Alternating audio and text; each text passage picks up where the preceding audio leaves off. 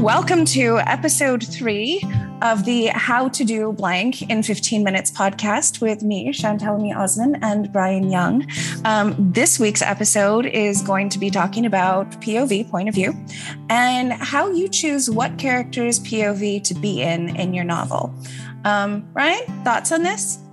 I think this is something when I teach writing classes or when I work with my writing group is something that for a lot of us, it seems really intuitive, but I think even for those of us who find it intuitive, it's really good to interrogate that and examine why we're choosing the point of view character that we're choosing, because the story can change drastically based on who our point of view character is. And I think maybe it seems obvious, like the point of view character is the person who's the most interesting or has the most to lose. But we just, a lot of writers will just sit down and say, well, this is the person I conceived of as my main character. And naturally, that makes them the most interesting person to tell the story from. But I don't think that's always true. Take a look at Sherlock Holmes. Sherlock Holmes is clearly the main character, but there are a lot more compelling reasons that Dr. Watson is actually your point of view character, right? Like, if Sherlock Holmes were the point of view character, not just the main character, he would solve the mystery way sooner than the audience does and not give you a chance to do that. But by placing Watson in that point of view character slot, it gives you a frame for how you're telling your story, but also gives the audience an analog in the story, an avatar in the story for them to wonder and awe at Holmes and his ability in the first place. So really taking a step back, trying to identify why your point of view character is the point of view character is really important. Another really great example I like to use is Guillermo del Toro's first Hellboy film, right? Introducing a novice as a point of view character that lulls them into an already established world gives you cover to, we talked about this in our dialogue episode about how characters need to speak to each other. Having a novice be the point of view character gives you a lot of very compelling reasons why people are explaining things to this character in a very forthright way. Well, that's particularly, I think, it's good use for any sort of fish out of water story, which I think if you go back and look, because, take even children's series, like Chronicles of Narnia or, a more higher fantasy series. If it's one person going to a world that they don't understand, you don't want them running around going like, what is this? What is that? It's going to be boring. So there has to be that sort of that character who doesn't know to explain to the audience, sort of, but it also has to come in a very casual and natural way that the other characters around can explain. One of my favorite scenes of this is actually, again, Raiders of the Lost Ark. And in Raiders of the Lost Ark, I know, right? Well, it's a very finely written screenplay. In Raiders of the Lost Ark, there's a moment where Indiana Jones is teaching and Marcus Brody shows up and says, hey, the government's here to talk to you.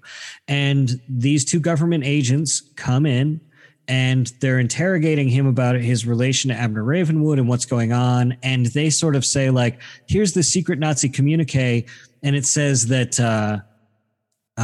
they found Tanis, essentially. And they have no idea what that means. They are government officials. They're not novices. They're not ignorant in any way, but they don't understand what this means. And it gives Indy a time to shine, to say, like, I'm an expert in this. Tanis is where we think the final resting place of the Ark of the Covenant is. And they say, like, what do you mean? The Ark of the Covenant? And it gives Indiana Jones a really great scene to display his passion in a way that's fun and tell the audience about what's at stake for the story. I don't know, power of God or something. And you can do it in those small ways where you don't necessarily have to have your point of view character a novice for the entire time or for everything, but just for a specific bit of information. That's one thing that I think is really powerful too, is like what secrets your point of view character is holding or what secrets other characters are keeping from your point of view character. That's a really great indicator of how to choose your point of view character, is how a secret involved in the story, whether it's a short story, a novel, or a screenplay, is going to affect them. And it gives you the most interesting way to go about revealing it. No, I think that's absolutely correct. asking yourself those questions when you're choosing, like, what does my character know? What does my character not know?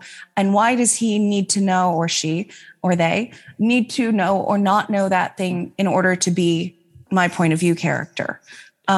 Just like I think that was a perfect description of choosing, where you would think that, you're writing Sherlock Holmes. You're not writing Watson, really. That story is about Sherlock Holmes, but it does not, it's so much better if it's not told from his point of view. That would probably be a very irritating story.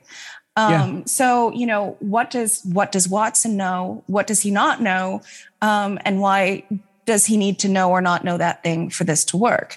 And so clearly everything that you went through to answer those questions of, it would be solved 10 steps before the audience and we'd see it. And so there wouldn't be any mystery to it at all. We also don't want to go through that calculating thought process on the page. All of these things go like tick, tick, tick. No, not my POV character. I think that there's a lot of favors that you can do in the narrative. I really love in my classes, I'll walk students through Alfred Hitchcock's likely process in deciding that L.B. Jeffries, Jimmy Stewart's character in Rear Window, why he's a photojournalist, right? Mm-hmm. Why he's the POV character. The short story that Hitchcock used for Rear Window is a terrific short story, and it has a character. The premise is the same. This character is laid up for unknown reasons in an apartment, watching all of this go on in a heat wave, and thinks that his neighbor has committed a murder. Well, there's nothing about his profession or who he is as a character really in the short story. And so Hitchcock and his screenwriters had to design what job that he would have in order to lend things to the narrative. The point of view character is the one who thinks they're witnessing a murder, right? Because we can have that unreliability to it and that ambiguity in whether or not the character across the courtyard really did commit a murder. Mm-hmm. But making him a photojournalist does Hitchcock all of these favors in the narrative, right? It gives him a reason to have his leg broken, especially as we go through that opening shot and see that he's a very adventurous photojournalist. But also that he will take pictures of society and fashion magazines. And we see the stack of magazines and the negative that he has framed there, which puts him in contact with Grace Kelly's character in a very natural way. But Hitchcock is also using the photojournalist for other things. It gives the story credibility to have his POV character be a photojournalist because he would have the natural suspicion and sniffing out these stories. Also, for Hitchcock in writing a screenplay, knowing that his story is going to play out over the course of this courtyard, putting a photojournalist in the POV position gives him an array of lenses and telephoto lenses that he could use to actually literally give the point of view of the character looking through a camera lens. And it helps build and design that final scene with Raymond Burr coming at Jeffries in the dark and him using his flash bulbs to try to foil him, because how else is a man with a broken leg going to defend against a completely able-bodied man there in that situation? So answering those questions about what world this POV character would live in and why they would make the story interesting and how they would improve the narrative is really important as you go through your stories. I really don't think you've given this movie a lot of thought. I think about Hitchcock movies a lot. No, but I think you're right. But I also would like to bold and italicize your point, which I think is one of the stronger ones. Of course, at the end with the flash bulbs, it's brilliant. But I think there would probably have also been other options for that. But I do think that credibility of your POV character is a thing that you have to think about strongly. Like if this were I'm trying not to disparage a profession here. I don't know if this were a psychic who were laid up with a, leg cast, and thinks there's been a murder, that credibility would not be there. That I'm going to listen to this character when he tells me this because he has this background that we've established. which, like you say, is brilliantly established through context and extrapolation. It's not like somebody walks in and goes, "Hello, you are a photojournalist." Yeah. So I think, go ahead.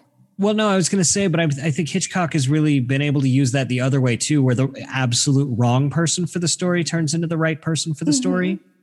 You think about Roger Thornhill, Cary Grant's character in North by Northwest. He is the best character for that story because he's the worst character for that story, because he's just an advertising executive and that's it. He has no business playing spy, and watching him get roped into this spy craft over and over and over again, and watching him get exasperated about it, and watching Martin Landau put a bottle of bourbon into him.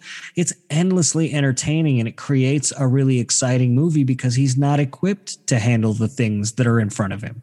Right.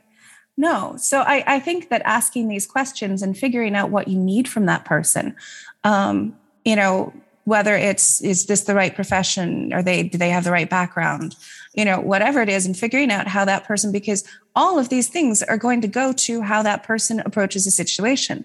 Going back to Rear Window for a minute and seeing the difference between Jeffries, who, one of the photos in the beginning shows him at a racetrack in the car crash. And that's, he was in the middle of a track, and that's how his leg got broken, right?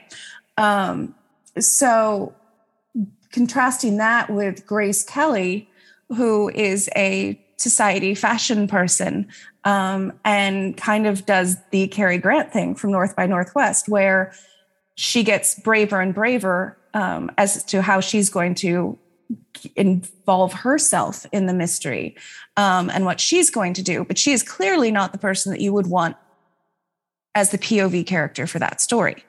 But that makes it interesting from the POV character, right? Because she's trying to prove herself to him. And that's what's interesting, is they create that, like, he lives in both those worlds, but he only really likes one. And of course, who's not going to date Grace Kelly if given the opportunity? But he feels like she's going to be wrong for the world he lives in. And so her trying to prove her love to him in trying to enter that world and, sneak across the courtyard and break into this guy's apartment to find proof of the murder, etc., because she wants to prove her love to him, is a really fascinating choice, but it only works with him as the POV character. Exactly. I think choosing your point of view character is really important.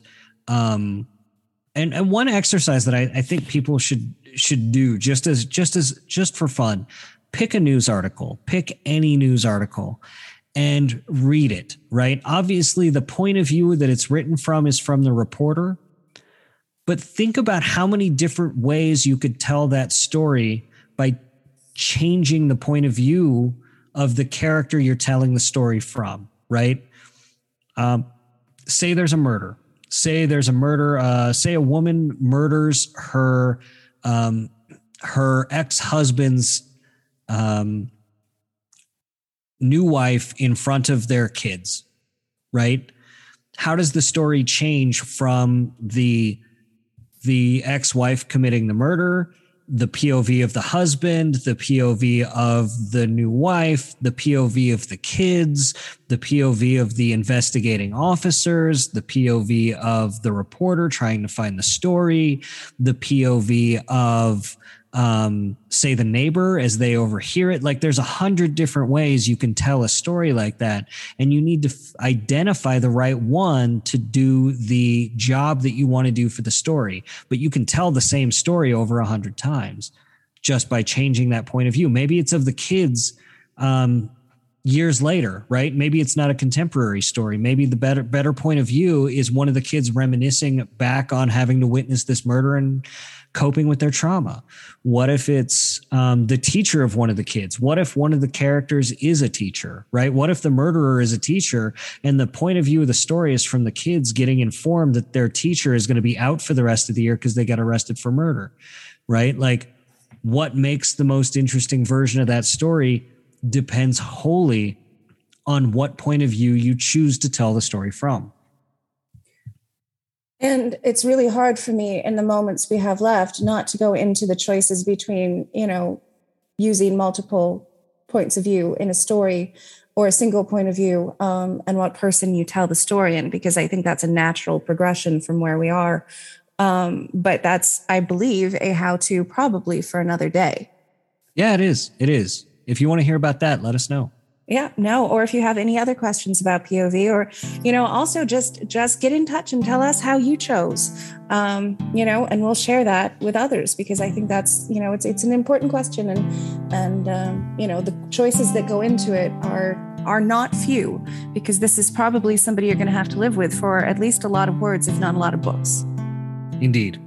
Okay, so join us for our next how-to episode, and in the meantime, good writing.